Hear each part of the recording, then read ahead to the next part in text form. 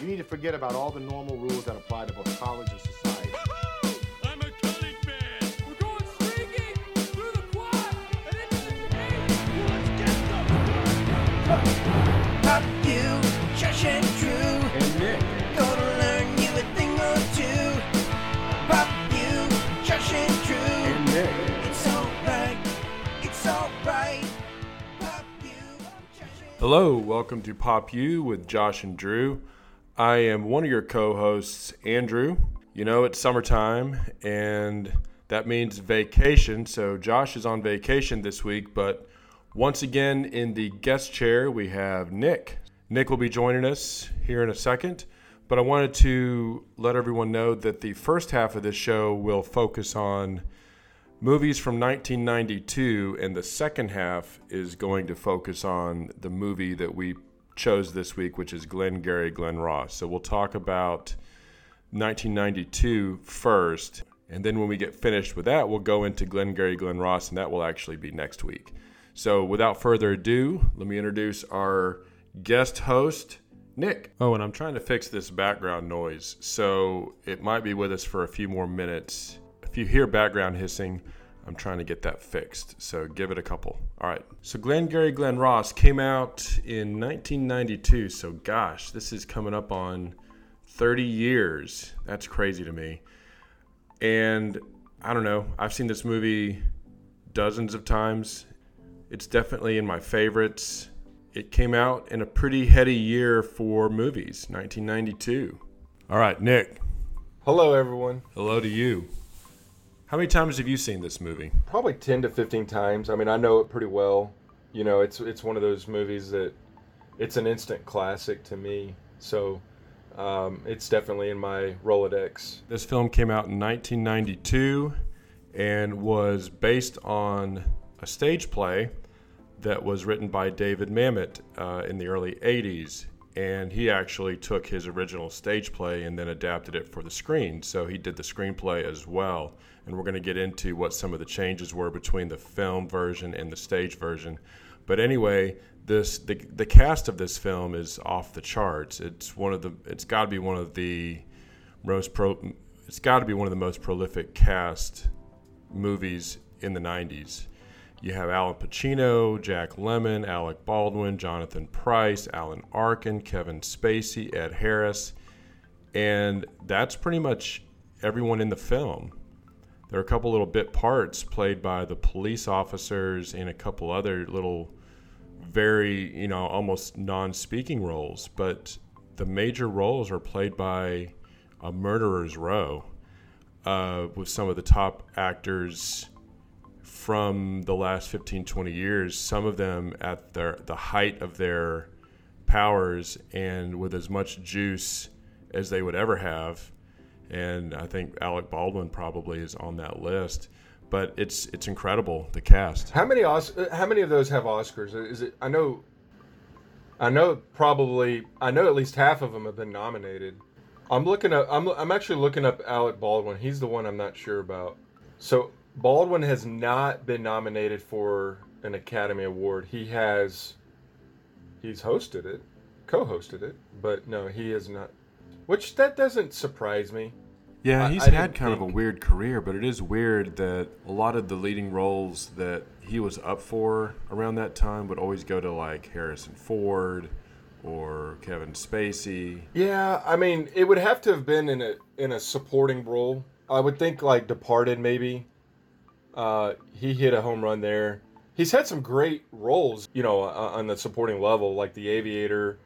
But I don't think his best work is on the TV show. I mean, that's kind of like his big thing. Yeah, 30 Rock. Of course, he did Hunt for Red October, which is one of my favorite movies.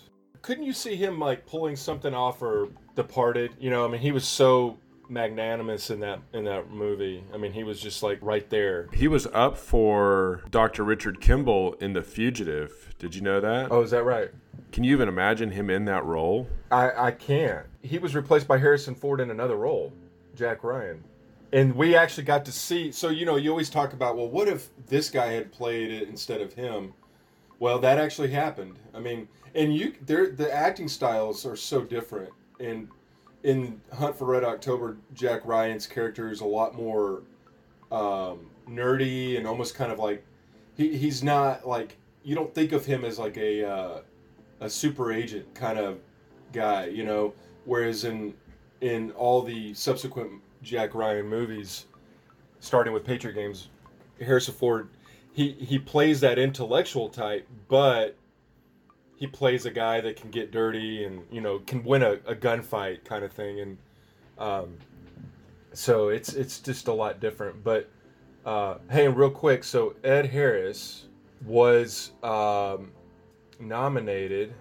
He received his first Academy Award. Yeah, Apollo 13, right? Well, so we've got four. We've got 4 Academy Award winners. Al Pacino won, Ed Harris won, and Jack Lemmon 2. Okay, and what were those 2 movies for? What were those 2 movies?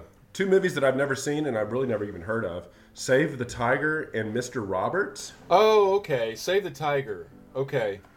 I came out in 73, and I think Mr. Roberts came out in 60. Okay. I'm not familiar with that movie. I probably Have you seen Save the Tiger? No, I don't know anything about but that movie. I'm familiar with the movie. I have not seen either one. Jack Lemmon has been nominated a billion times, though. Like, he's been nominated for all kinds of stuff. China Syndrome. I think, let's see what else. China Syndrome. The Apartment. Some Like It Hot. So he's had several nominations, but he's only won twice. And it was for Save the Tiger. Yeah, I mean, yeah. But yeah, so he's got 2. Spacey has 2. Spacey has 2. So Pacino Spacey have has 2? Pacino just has 1. Okay. Can you guess Spacey's 2? Is one of them American Beauty? Yes, that's the only one I was aware of, and apparently he won Best Supporting for The Usual Suspects. Ah, man, I forgot about that. I had no idea, man. Those mid-'90s had so many great movies that they, quite frankly, I get confused with the year and who won what. I mean, there were so many great nominations that you could see, taking that award home. There was a run of the Oscar shows from I think the real sort of peak of Oscar shows. I know where you're going with this, and I totally agree. Late 80s to mid 90s. Yes, it was just every year was great. I would agree. You had great hosts. You had great movies that were up for awards. The shows were always really good. And I wanted to talk a little bit about the movies that came out in '92. Did we read you off the nominees for the films or the movies nominated for Best Picture in '92? Okay. Unforgiven, Crying Game, Few Good Men, Howard's End, and Son of a Woman. Those are the movies that were nominated. Okay. All right. So a pretty good list. Unforgiven won for sure. If that was the same, did you read that one off? I didn't even hear that one. Yeah. Because Eastwood won for Best Director, and then Unforgiven, I believe, won. Well, So Unforgiven won. But okay, so out of those 5, Unforgiven, Crying Game, Few Good Men, Howard's End, Son of a Woman, is that the best one of those 5? A Few Good Men. A few Good Men would be my favorite. What's interesting is that was also written as a play. Yeah, that's right. That was one of the interesting things, I should say. That's Sorkin's first. Was that his first screenplay? Yeah, his. I think it is. So. I mean, it was definitely. He was a bartender. breakthrough. I think that was when he was working as a bartender. He wrote that. Wow. Yeah, which is interesting because this is a play too. So okay, so '92, Unforgiven won for Best Picture. Al Pacino won for Son of a Woman. Robert Downey Jr. was nominated for Chaplin. Clint Eastwood was nominated. Stephen Ray in The Crying Game, and Denzel Washington in Malcolm X. And you can make a case that Denzel Washington probably should have won. Nothing against Al Pacino, but I wouldn't have picked Al Pacino to win in this role. I don't really like. Wouldn't you agree? That would have given Denzel his third. He's already got 2. But that would have been his first, right? That would have been his first. Yeah. Actress was Emma Thompson in Howard's End. I want to know what you think about this. Okay. Supporting actor. Here's where we got to get into Glengarry. Gene Hackman was nominated for Unforgiven. Jack Nicholson for A Few Good Men. Al Pacino in Glengarry Glen Ross. David Paymer in Mr. Saturday Night. And Jay Davidson in The Crying Game.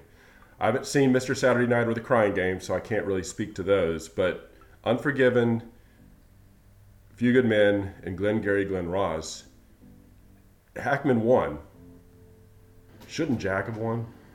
If you had asked me who won, I would have told you Jack. Yeah. But I easily could make an argument for Hackman. He was absolutely brilliant. He's great.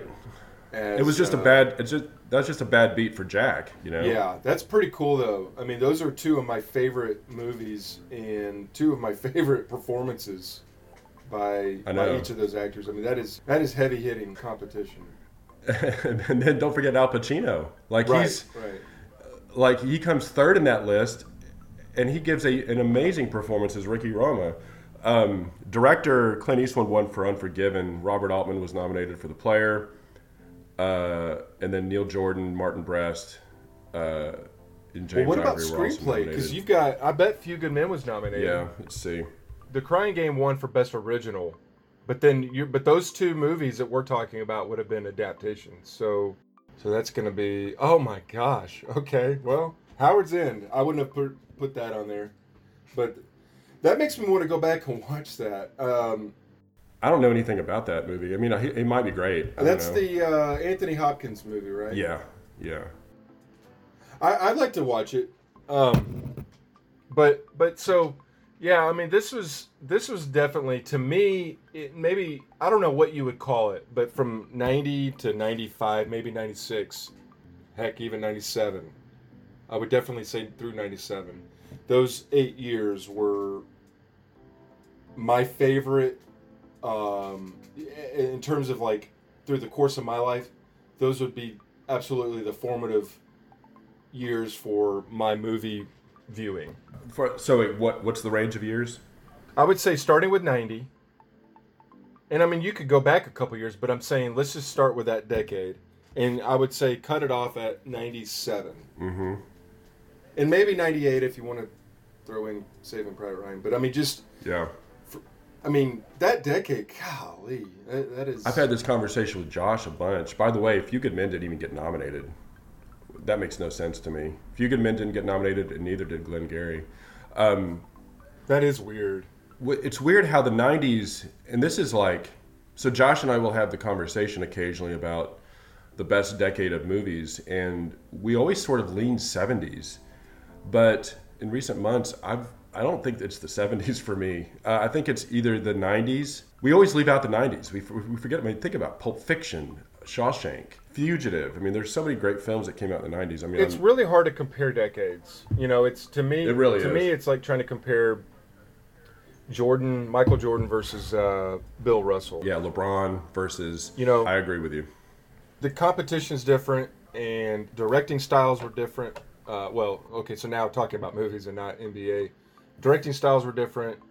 Cinematography was different. You know, even in the 70s, you had that gritty, kind of the lighting was different. There was grittiness in the films. They were much more contemplative. You had darker endings. You had much more, it was realism. There's been discussions on why that is, and a lot of it is because the 70s were kind of a down decade. You know, Nixon, Vietnam. You know, all the economic issues, and then yeah, of course that's right. Yeah, and of course it ends with, you know, Tehran, and so I think that in the 80s you have Reagan, who is bringing back this sort of new morning in America, right. Optimism, you know, that kind of Wall stuff. Street and Wall Street. All these, you know, all the movies, everything was kind of centered around commercialism and capitalism, and yeah, you know, good times were happening, and the risky business. Yes, I think there was political and economical influences on movies, but I think also blockbusters really started at the end of the 70s.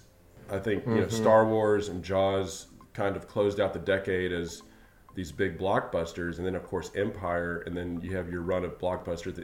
So I think Hollywood realized that blockbusters were maybe the way to go, and I think that's maybe why you see that more in the 80s. Bigger budgets, you know, gratifying endings. Like you said, it got away from the contemplative. Almost like a realism and just a sort of a... Well, yeah, I mean, think of Beverly Hills Cop and... yeah, Ghostbusters, and Indiana Jones movies. Well, and all the Tom Cruise and all the Tom movies. Cruise movies, yeah. So then, okay, so if you have 70s, you have the more contemplative, realistic kind of stuff, and then 80s is more blockbusters. And How do you describe the 90s? That's a really good question. Maybe, I guess it would be like the return to indie filmmaking, like the Miramax boom with Tarantino, Rodriguez, Wes Anderson, Paul Thomas Anderson. One thing that I find interesting is that some of my favorite actors, like if I go through, and this is a whole other episode in itself, but like if I go through my top 25 actors of all time, a large majority, or at least a large portion of them, are guys that hit their stride in the 90s. And so I think you had like this generation, the Robert De Niro, Al Pacino, Gene Hackman. I mean, but you had guys that were literally kind of like in the peak of their career, all performing in the 90s, and I think that had a lot to do with how successful the films were. But so I don't know if it's something along the lines of just it was an era of where you had all this great talent, infusion of talent, and not to say that every decade has their own talent in it, but I don't know. There was just something different about the 90s, and I don't know how you would even quantify it, because you're gonna have every year you're gonna have an award given out for best actor. So how do you quantify this generation is better than the next? And maybe you can simply by taking how many actors in their 40s, for example, won an Academy Award, and kind of looking at it over the next 20 years. A lot of the guys that I really rooted for in movies, they were all winning awards during that decade. So Al Pacino, like you mentioned, some of these guys were hitting their stride and hitting their peak in the 90s. Like, is it possible that Al Pacino has two peaks? Because, I mean, I think one of his peaks would have to be Serpico, Godfather 1, Godfather 2. Well, but I don't know if that would be his peak. Dog Day. Yeah, I guess, no, I don't think it would. I don't think, if you can only have one peak, then it's not. The only guy then that if I it's know not that's that, had then what two is it? peaks would be John Travolta. Yeah. He Yeah. he is the quintessential comeback kid. I mean, he disappeared mostly, and then came For about back 8 or 9 years. Yeah, but whereas I feel like Al Pacino had a pretty steady arc. He was lost in the 80s, though. Like, Pacino did Scarface and then kind of disappeared for about 5 years. It's really weird. If you look at his IMDb, I'm looking at it now, so check this out. So, he does Serpico in 70, he does Godfather in 72, Serpico 73, Godfather 2 in 74, Dog Day in 75, and then he kind of doesn't really do much else.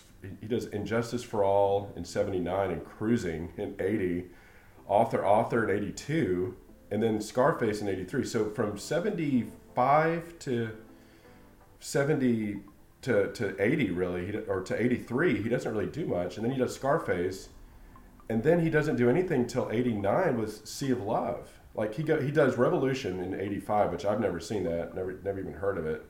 From 83 to 89, that's the only movie that he does. He does Sea of Love in 89, so he kind of comes back. And Sea of Love is actually, and then Dick Tracy in 90, and then Godfather 3 in 90, and then that's when he starts his real run with Frankie and Johnny, Glengarry, Son of a Woman, Carlito's Way, Donnie Brasco, Devil's Advocate, Insider, Any Given Sunday, and then he has almost like a second, kind of like a very similar John Travolta. He has a renaissance in the 90s that really hasn't really slowed down, but the 80s were for him kind of a lost decade too. Wouldn't you agree? I would have to agree.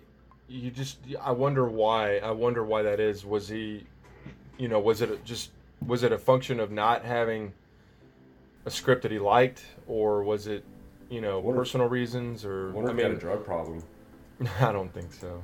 I don't know. I mean, who knows? But I mean, he was really gone for 6 years. Have you seen Sea of Love? Yeah, I have. It's good. It's a good movie. Yeah, it's good. Um, It's good.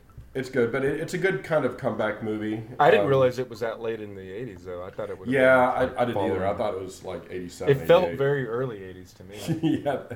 Well, and that's because he looks like 80s Al Pacino kind of still. And I think right when Godfather came out, which was the next year, that's when it's almost like I sort of see him as a second Al Pacino at that point. He almost acts different too, which is kind of weird. It's weird how, yes, and his look changed, and he had aged a lot from, like, when you look at Sea of Love to Godfather, and I know he's playing an older person. That was a lot of that was makeup, I think. Yeah. I mean, a lot of it was Yeah, I guess so. Because when I was watching Glenn Gary, I was amazed how young he looked. Yeah. But they may have made him, I don't know. So, all right. So, Well, so let's we get had, just to recap real quick. Yeah, so yeah, we had Spacey had 2, Lemon had 2, Pacino Pacino won, has 1. Harris has and 1. Harris has 1. So 6 Oscars. Well, we haven't gotten to Alan Arkin either. Did we? Yeah, and I don't. Let me see. I didn't. I think he's didn't- 1. Hang on, I'm looking it up now. Edward Scissorhands. Was he in Edward Scissorhands? What? Alan Arkin? Yeah. Oh my god, dude, he plays the dad. Oh, I thought that was Vincent Price. No. He plays the father of The father of Winona Ryder. Edward, we got All right, it. so he did win an Academy Award. And I'm not helping you much because I'm actually trying to find Alan Arkin quotes. Man, Yeah, he won for Little Miss Sunshine. He won, and that was in 07. That was worthy. I don't know who else was nominated that year. I feel like 07 was a good year for Oscars, though. Wasn't man, Alan Arkin is so great in that movie. I can't believe that doesn't stand out to you. God, Edward Scissorhands is not one of those that I've seen a bunch, though. Honestly, I'm not a huge fan of the movie, but if there's one part of the movie that like I'll watch it just for this, it's Alan Arkin. Yeah, you're right. I mean, everything he's in I like. All right, so you know who he was up against to win? He was up against Eddie Murphy in Dreamgirls, Mark Wahlberg in The Departed, and Jackie Earle Haley in Little Children. And that was the year that, other than that, I think Scorsese and The Departed kind of swept it that year. That was a big year. Who for else The was Departed. nominated that year? Was that it? Jamon Hounsou for Blood Diamond. Okay. Hounsou? Yeah. How do you pronounce his name? Yep. I know. I hate when it makes. That. How do you pronounce that? I don't know, but I'm familiar with it. I mean, it's great movie. Great. He did a heck of a job. He was definitely worthy of it. Anybody else? That's it. Just those 5. Okay. So really, the only ones that don't have one are Alec Baldwin. I guess we can throw Jonathan Pryce in there. In terms of stuffing Academy Award quality talent into one movie, you could put that up against any other movie. I mean, the cast, obviously, it was written as a play, so the cast is small. You know, it's a smaller cast, and There's only one woman in the whole movie, and it's the coat check girl at the restaurant. right. It's the only female you see in the entire film. You can always think of ensemble casts, but when you think of an ensemble cast as a percentage of the greater cast, this is obviously the highest percentage. I mean, you have 6 or 7 people in the movie and 6 Oscars. I mean, there's literally an Oscar for every person in the movie. All right, this took a lot of twists and turns. We wanted to get into Glengarry Glen Ross, the film, but we got sidetracked talking about all kinds of other really cool stuff. So I'll tell you what, Nick, are you okay with coming back next week to actually talk about Glengarry Glen Ross, the actual film? Yeah. Okay, we will do that. So come back next week. We'll actually get into the film, Glengarry Glen Ross. And thank you, and class dismissed.